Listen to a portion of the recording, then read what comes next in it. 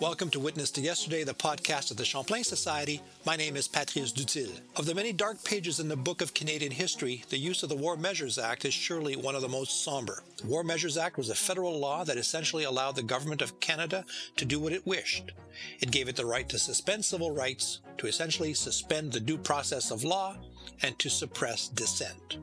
To shed light on the use and impact of this extraordinary instrument, the Canadian Museum of History in Gatineau has assembled a remarkable collection of documents and artifacts for a new exhibit entitled Lost Liberties, the War Measures Act, which runs from December 17th, 2021 to September 5th, 2022.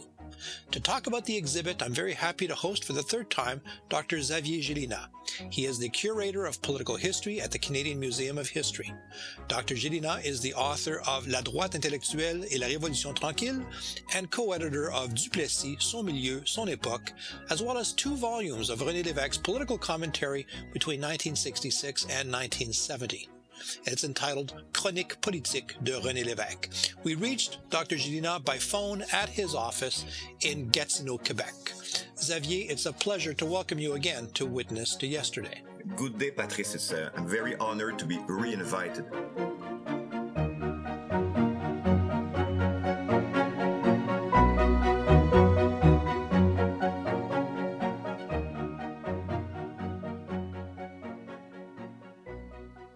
Xavier, you're the witness to yesterday for this episode. What happened on August 22nd, 1914? It's the day where a very momentous act was sanctioned by Parliament. The title of the act is quite innocuous. It says it's officially called an act to confer certain powers upon the governor in council and to amend the Immigration Act. So on the surface, there isn't much to it, but it is the quite famous War Measures Act, adopted in August 1914 and on our legal books up to 1988. Now, why was this law drafted, and what powers did it give the Government of Canada? Essentially, it was drafted in the extremely early days of the First World War, when conditions were unsettled and, of course, completely unplanned and unprepared. The federal government took its inspiration from the Defense of the Realm Act in the United Kingdom. It needed, or thought it needed, an all-encompassing or omnibus sort of law to prevent for all eventualities and to set aside the normal due process of civil liberties in order to cope with every imminent and unforeseen trouble. So essentially, it's sort of a key that allows the government to do legally whatever it pleases. It is a remarkable act, Xavier. I mean, this is the Borden government. The Attorney General, of course, the Minister of Justice was Arthur Meehan, a man who will continue to shape Canadian history for 25 years after that. The war had barely started. Canada was at war, but it wasn't really at war, was it? And yet the government lands like a ton of bricks on our liberties. Yes, it wastes no time. And although the law was indeed the brainchild of the Conservative government, it must be said in a question of fairness that it had bipartisan support. Wilfrid Laurier, then opposition leader and, of course, former Liberal Prime Minister, endorsed it without any qualms or reservation. And in Laurier's caucus, there was a now unknown Liberal MP named Edward MacDonald, who wrote to the Justice Department lawyer who drafted the act and told him, make absolutely sure that you omit no power that the government may need. This from a Liberal MP. So really the temper of the times was authoritarian and, in a mood of anxiety. It really does shed light on that reality. I think it speaks very eloquently to the spirit of the times, the fact that people were afraid. They were afraid of what was waiting for them in terms of the front, but they were also concerned about things here at home. Now, I wanted to simply say that we're talking about the suspension of habeas corpus. Canada had been in that situation. I did a little bit of research myself. During the 1837-38 rebellions, the habeas corpus had been suspended. In the United States, President Lincoln had suspended habeas corpus in the early years of the Civil War. And as you say, it was also the case in Great Britain. What happens when personal freedoms come into conflict with concerns for national security? It's never an easy balance to maintain, and please, let's keep in mind we are talking about a government or a tradition of government that really has close to heart civil and individual liberties since the 13th century, the Magna Carta. The Anglo-American tradition, doesn't just pay lip service to such liberties. They are an actual reality. And yet, when something like unprecedented occurs, there is this temptation to preserve public order and democracy by trampling it. This temptation or this uneasy balance is always present in times of crisis, which by definition are sometimes unforeseen, and the effects are not foreseen.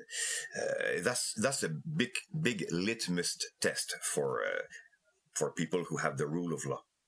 Now, the War Measures Act will stay on the books, you say, until late 1980s. We'll come back to that.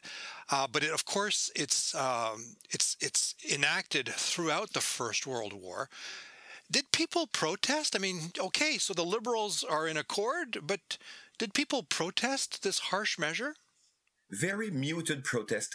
It's something a bit disquieting but sobering to keep in mind that in such times, whether the First World War, the Second World War, or the October 1970 crisis, the three moments where the act was applied in Canada, the overwhelming majority of the population across regions, across languages, across religious denominations were in support of such measures. So there were extremely discreet protests in the First World War, but of course they could not express themselves with complete ease and abandon.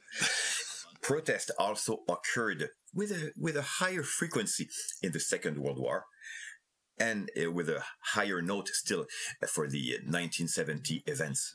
Yes, we'll get to that.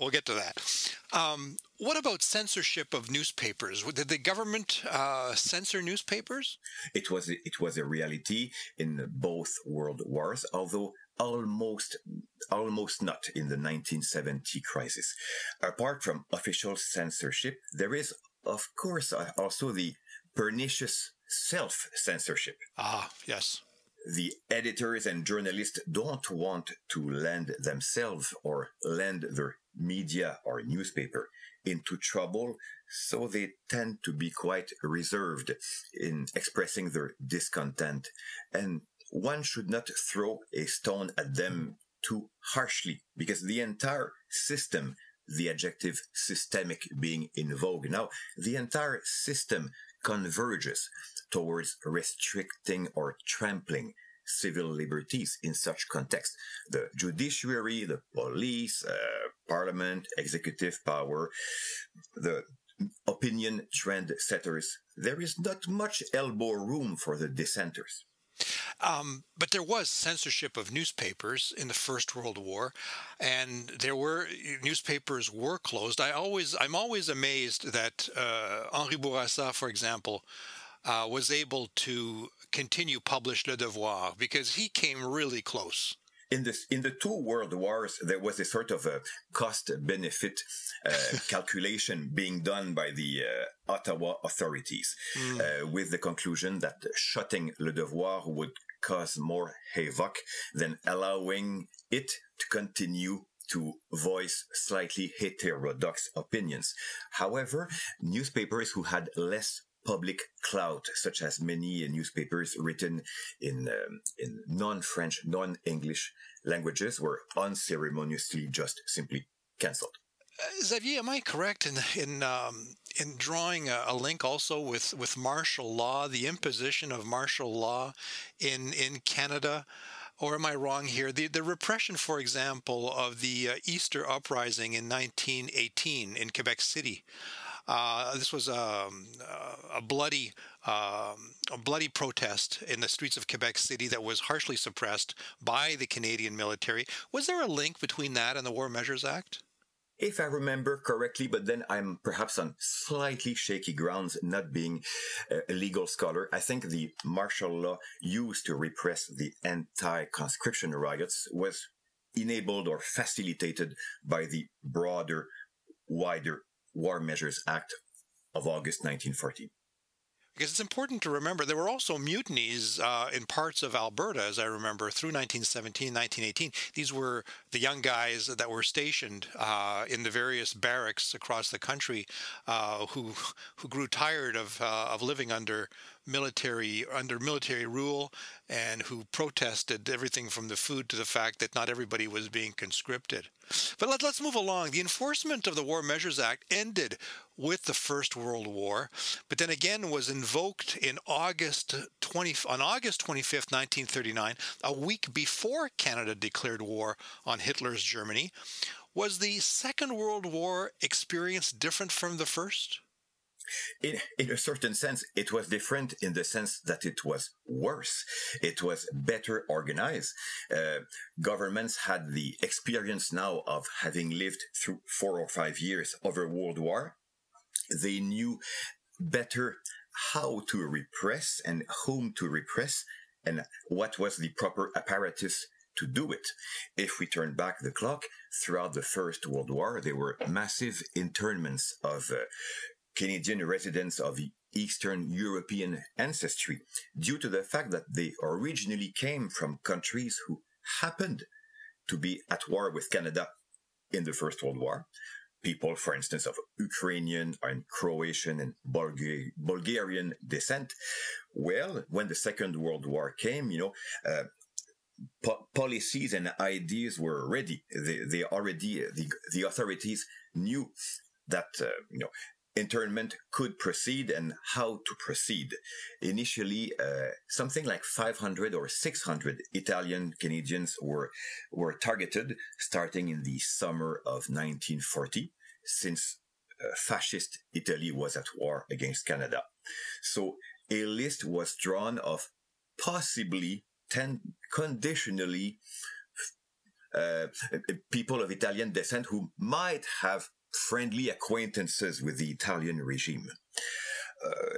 A list established on quite shaky grounds, because essentially, if you were a member of the Italian Canadian community, let's say in Toronto or Montreal, and if you had to have any official relationship or dealings with Italian authorities or Italian agencies of any sort, you sort of, were in interaction with fascism, so to speak, which did not make yourself, a loud, proponent of fascism, let alone an enemy of your country of residence. Mm-hmm. Now, this is 1940. You're saying with the Italians. Of course, this has been a subject of some controversy. The historians have looked at the list of the Italian Canadians who were arrested and incarcerated, and there is room, Xavier, to justify some of those jailings. Is there not? Reasonable discussions can occur. There are certainly certain were espousers of fascism. Now, let's not forget that up until 1940, fascism, along with communism and other isms, belonged to the spectrum of Canadian public or political opinion, was not in itself, reprehensible. Morally, perhaps, but certainly not legally. And there is also a big bridge to walk between having fascist opinions and actively aiding the hostile Italian war effort. Yes, of course. Now, there's another big protester at the time, though, and that's Camillien Houde, the mayor of Montreal.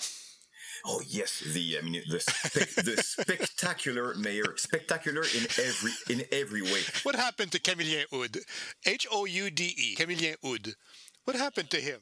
A legendary mayor since the late 1920s, populist, close to the common folk, provincially conservative, but not particularly ideologically minded. He made a speech in the summer of 1940 warning his compatriots not to submit to what was called then national registration. He told them that registration was but the prelude to conscription. And conscription for the vast majority of French Canadians in the 1940s was the absolute no-no, for many reasons that are quite well known.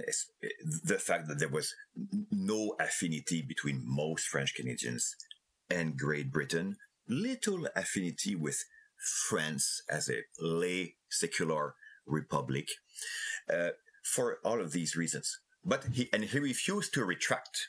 And he said defiantly that he knew perfectly well what the consequences of his, prise de parole could be. And well, sure enough, he was incarcerated in Petawawa and then near Fredericton for the whole of 4 years since he refused to apologize. It is totally remarkable. This is the mayor of Montreal, the duly elected mayor of Montreal.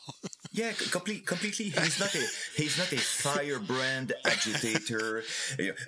Actual political prisoners were, interned. Adrien Arcan, our fascist leader, or communist persons in the first year or so of the war, because of the fact that the Soviet Union and Germany had made an unholy pact. But, Camillien Houde, the mayor of Montreal, for all his bombast and excess, was a public respected figure who had hosted King George VI and Queen Elizabeth barely in the spring or summer of 1939. And this gave, you can imagine, an extremely powerful lesson. If the government can take Camillien, they can certainly take the various rank and file individuals who might be inclined to voice their protest too loudly. Cynically, that's a very efficient way of proceeding. Strike hard, strike early, and strike high, and the rest will keep in place. I get the impression that it worked. Again, the government did exercise censorship. And of course, we know a lot of the War Measures Act. I think for a lot of Canadians, the War Measures Act is also the justification for the internment of Japanese Canadians. Yes, that's another particularly dark page, because after the Pearl Harbor attack of the very late 1941, the presence of Japanese Canadians was viewed with increased hostility, especially by ordinary British Columbians. There was also the fact that the presence of the Japanese persons in Canada had never been completely, fully embraced as normal and desirable. In the best of cases, reality compels us to say that Canadians of Asian origin were tolerated, but not fully embraced as part of the national community. Suspicion, ethnic prejudices, and unfortunately a list of factors. So the vast majority of the Japanese Canadian population then lived on the western strip of coast of British Columbia, from Victoria to Prince Rupert and the like, and they were forcibly relocated something like 300 miles away from the coast in the far interior of BC or Alberta. The relocation was not just a geographic move, but it was accompanied by the taking of their vehicles, homes, shops, fishing boats when they were involved in fishing, and with a certain cynicism that the seizing of these assets was supposed to help pay for their relocation. And we're talking about a population that, was relocated in case or in fear they would act as a fifth column and be secretly, sharing information or assistance with the Japanese armed forces. And no case of this nature ever occurred. Absolutely none. Yes. Again, it speaks to the way the War Measures Act can be used to justify practically anything the government could do. It's an act that defies description, and the fact that it happened in the 20th century and that most of us were completely alive and active at the time when the act was still in the books make us reflect, and especially happening in a broadly very liberal and civil and tolerant society in the context of the times. It is remarkable. Now, the story doesn't end there. First World War, Second World War, okay, it's the War Measures Act, it's in wartime. The Pierre Trudeau government brought in the War Measures Act on October 15th, 1970, 25 years after the end of the Second World War, and that measure remains controversial today. Why, Xavier, did the Trudeau government bring in the War Measures Act, the heaviest weapon it has in its legislative artillery? Arguments were very heated in November and December 1970, and we have to say the argument has not really cooled down or calmed down since. There were some who would argue that given the information available to the federal cabinet then, and given the sense of urgency and incapacity expressed by the police authorities in Montreal and the government authorities in Quebec City, recourse to the War Measures Act was the only tool available to the Pierre Trudeau government in the context of these particularly feverish days.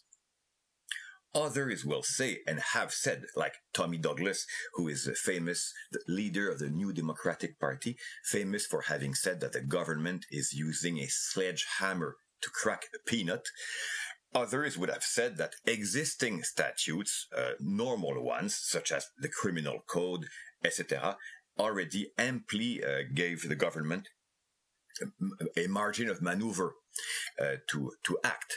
It must be remembered, and it's perfectly forgivable to make the confusion, that the use of armed forces to assist a government is not the same thing as using the War Measures Act. The government sent armed troops in Quebec the day before the War Measures Act was applied, October the 14th, following a formal request of the Quebec government, and that's perfectly standard according to the National Defense Act. In other words, Quebec or Montreal could have been swamped with troops and soldiers without the War Measures Act ever having been invoked. But the War Measures Act was invoked to assist police forces who were overwhelmed. Now, why were they overwhelmed? Why hadn't they see the situation coming and growing after 7 years of bombing and Front de Libération du Québec activities? That's another question. People were jailed, Xavier. Yeah, close to 500 persons, sometimes for a few hours, sometimes for many months. Sometimes they were jailed, free, and re-jailed just in case. Sometimes you could not really reach the real person, so you took his or her children, as was the case of singer Pauline Julien. The usual suspects, so to speak, in quotation marks, were jailed. Typically, they tended to be relatively younger, French-speaking, of a left-wing persuasion, progressive-minded, in favor of Quebec independence, but never in favor of the actual violent means, put into place by the Front de Libération du Québec. The rationale behind all these massive arrests of 500 people was to put them all in a safe place so that they could perhaps share some information. But extremely little valuable information was gleaned from these 500 persons who had not taken part in the kidnappings or other misdeeds, which, however, should not be banalized. Xavier, you said at the beginning, during the First World War and the Second World War, there were hardly any protests, in part because people were intimidated, but also because the population seemed to be in agreement with the government. It seems as though it was the same case in 1970. Very largely speaking, and as it happens, we tend to keep in mind a sort of the protesters that manifested themselves in 1970 and afterwards are quite known to us. Tommy Douglas, as mentioned. Also, Robert Stanfield, who was like a dilly-dallying with the issue, and many progressive intellectuals from English and French Canada alike from 1970 to the present.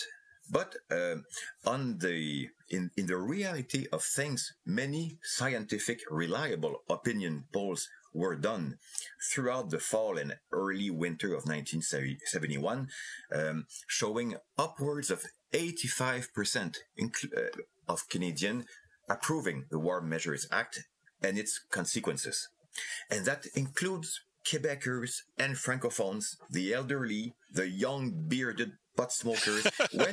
when you have 87% of a population expressing support in a scientific Gallup poll, 2 or 3 months after the events, when the worst of the dust has settled, and when the mass imprisonments and 30,000 house seizures have become known and reported, it tells us something about us collectively. There is no pointing of fingers here. In the face of public crisis, public disorder, or war, of course, a sort of democratic, normal, if not desirable reflex is to put the lid on things harshly. It certainly, again, I say it sheds light on our political culture, that there is somewhere in our collective political mind a willingness to support the authoritarian tendencies. That there is an important aspect of authoritarianism in our political culture. Yes, it's present. It's hard to integrate the conception that preserving individual liberties, of course, it means also preserving the individual liberties of people we completely disapprove of, people that we are suspicious of, people that we actively dislike, but that nevertheless, when they sort of comply with the laws, until proven wrong, you have to leave them their basic rights. No, that's difficult. Okay, so Pierre Trudeau, who brings in the War Measures Act in 1970, 11 years later, spearheads the movement to the Charter of Rights and Freedoms, which are fairly incompatible with the War Measures Act, but things are left as such. It's the Mulroney government who changes the War Measures Act in 1988. Well, what exactly did the Mulroney government do?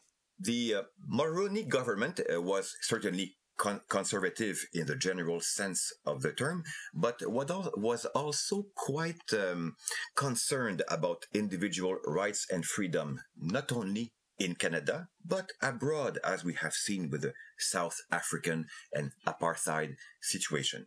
So his Solicitor General, Perrin Beatty, submitted the Canadian Emergencies Act in 1987-1988 to get rid once and for all of the War Measures Act. It is essentially an act that gives the government very wide-ranging powers, as the title indicates, in case of emergency. But contrary to the previous War Measures Act, it contains very, very strict internal limitations.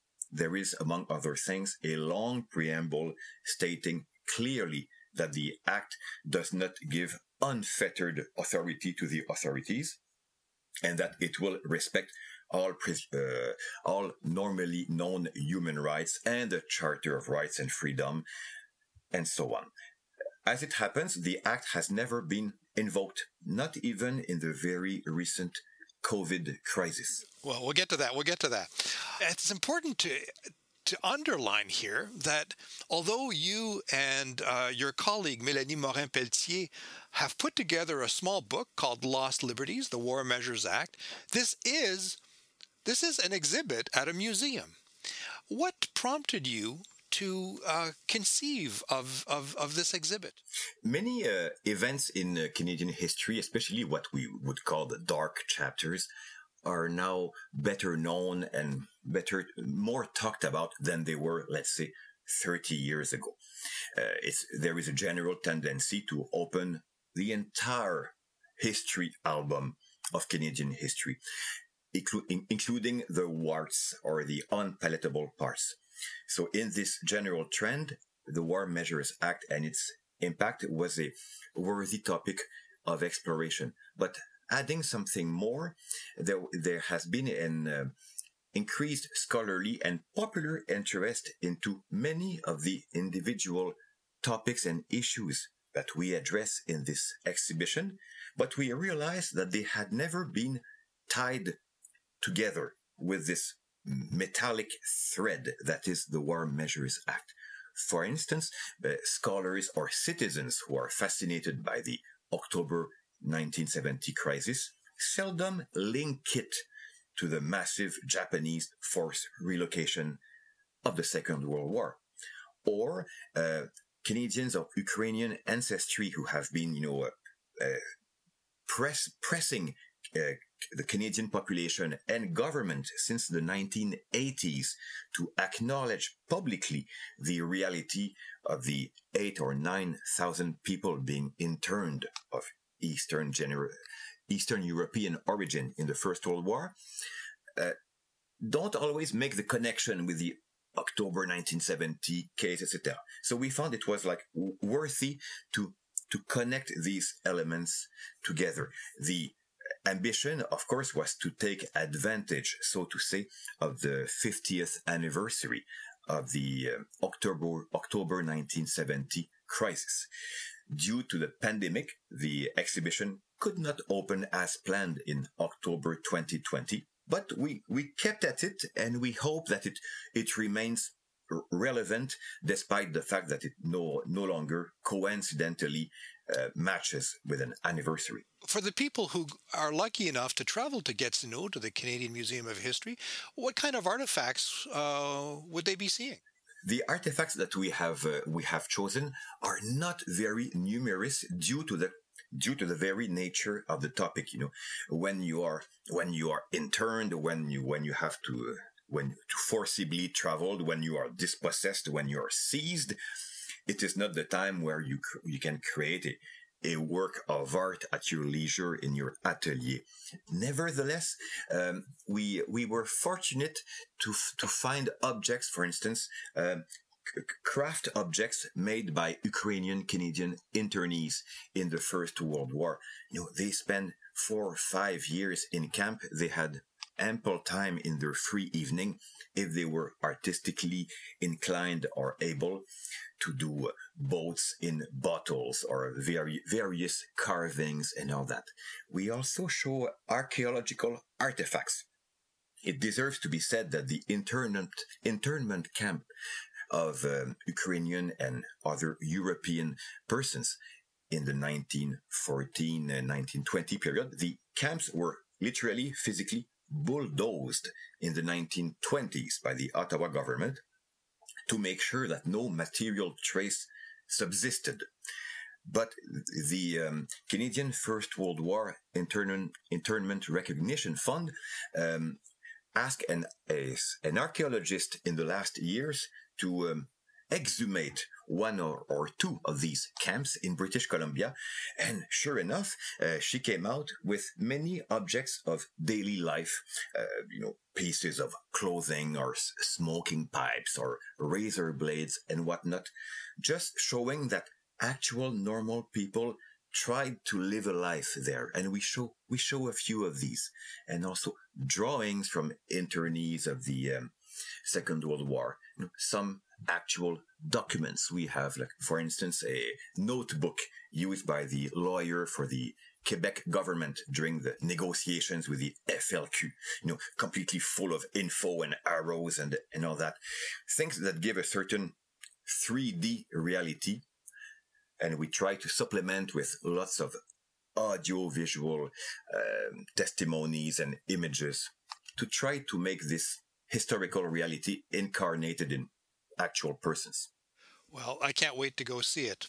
Now, let's talk again about the governments that invoked these laws. How are we to think about these governments, Xavier? 50 years in terms of the War Measures Act in 1970, over 100 years when it comes to the First World War. How are we to judge the governments who invoke these laws today? I think we are to judge with modesty and prudence, and not our contemporary arrogance. I think it is legitimate to be outraged today, you and I and our listeners, of what happened.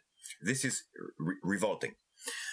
The fact that 8 or 9,000 people of Eastern European origin had to spend 4 or 5 years in camps just due to their national origin. The fact that 20,000 and more Japanese Canadians had to be relocated because of their ancestry, although they often could not speak the Japanese language themselves and had never set foot in Japan, etc., etc. Okay, this is offensive to us, and rightly so. It is right that we ask our questions armed with our contemporary mindset. And it is right that we try to expose and display reality and facts as unpleasant and harsh as they were. But the exhibition tries to make a point, however, in each of the 3 historical sections, to put visitors in the shoes of the actors of the time, whether they were the police forces, judges, government authorities, or Jack and Jill of the public opinion. What tools did they possess? What knowledge did they have of the situation? Let's put ourselves in these shoes before proffering too hasty judgments. Visitors, citizens, historians may judge, and that's fair. But as museum curators, we were content in presenting as broad, as accurately as possible the situation, trying to show the complexity. It is not sidestepping from a judgment. It is just to refrain from being too hasty. The job of historians is to explain, and to explain in context without justifying. No, exactly. As the old Romans said, res ipsa loquitur. I think things speak for themselves, but that's exactly the point. We would like to let things speak for themselves. And let's not forget that in 2070, perhaps our successors will judge us today, perhaps in a less rosy way than we like to think of ourselves. Well, okay, so you're bringing up the COVID pandemic again. What is your thinking here? Have we learned anything from our experience with the War Measures Act? You could argue today, we are at war with a virus. We have allowed ourselves to diminish our liberties. How do you link the War Measures Act with the COVID experience? I think the link has to be established. Again, it has to be drawn with prudence. We're not talking about a military crisis or a terrorism crisis, but nevertheless, the parallel or the analogy, as you suggested, just simply has to be drawn. It's unprecedented, It's a crisis. The government is telling us to confine. The government is telling us not to associate with each other, not to associate with our families, to limit our numbers. I mean, this is a massive intrusion in our private lives. I mean, I don't think that the Borden government or the King government in the Second World War or the Trudeau government would have ever insisted on something like that. Our governments today have gone much further. I think so. And the interprovincial transportation has often been forbidden, and intra-provincial transportation for the first time since Confederation. And we try not to editorialize. The exhibition does address this and tries to show the proverbial two sides of the coin. We have the current Prime Minister who, in good faith, not to be questioned, with the information at their disposal, not to be questioned, is on record as saying, and we quote him in the exhibition, something like, "These are extraordinary times calling for extraordinary measures." Prime Minister Borden and King and Pierre Trudeau in 1970 said almost exactly to a T the same thing. Let our successors be the judge. Yes. Well, it's a remarkable exhibit, Xavier, and the ability you have to draw parallels between past experiences and what we live with today is admirable, and I thank you very much for sharing your ideas with us. I'm all blushing with your compliments. Thanks for listening, Patrice.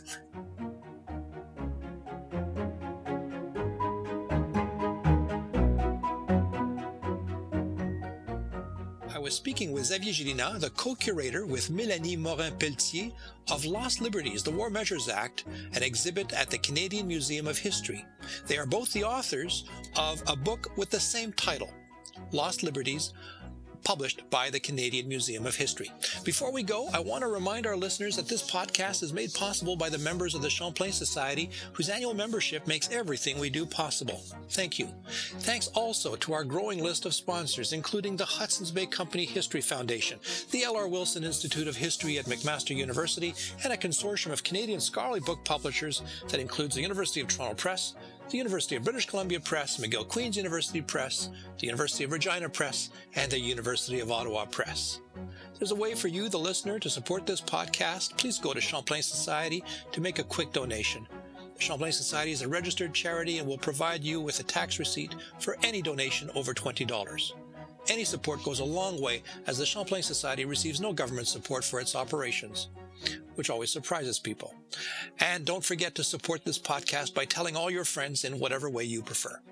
My name is Patrice Dutil. This interview was recorded as the Omicron virus is ruining our lives on December 21st, 2021 by our producer, Jessica Schmidt. Thank you, everybody. We'll see you next time.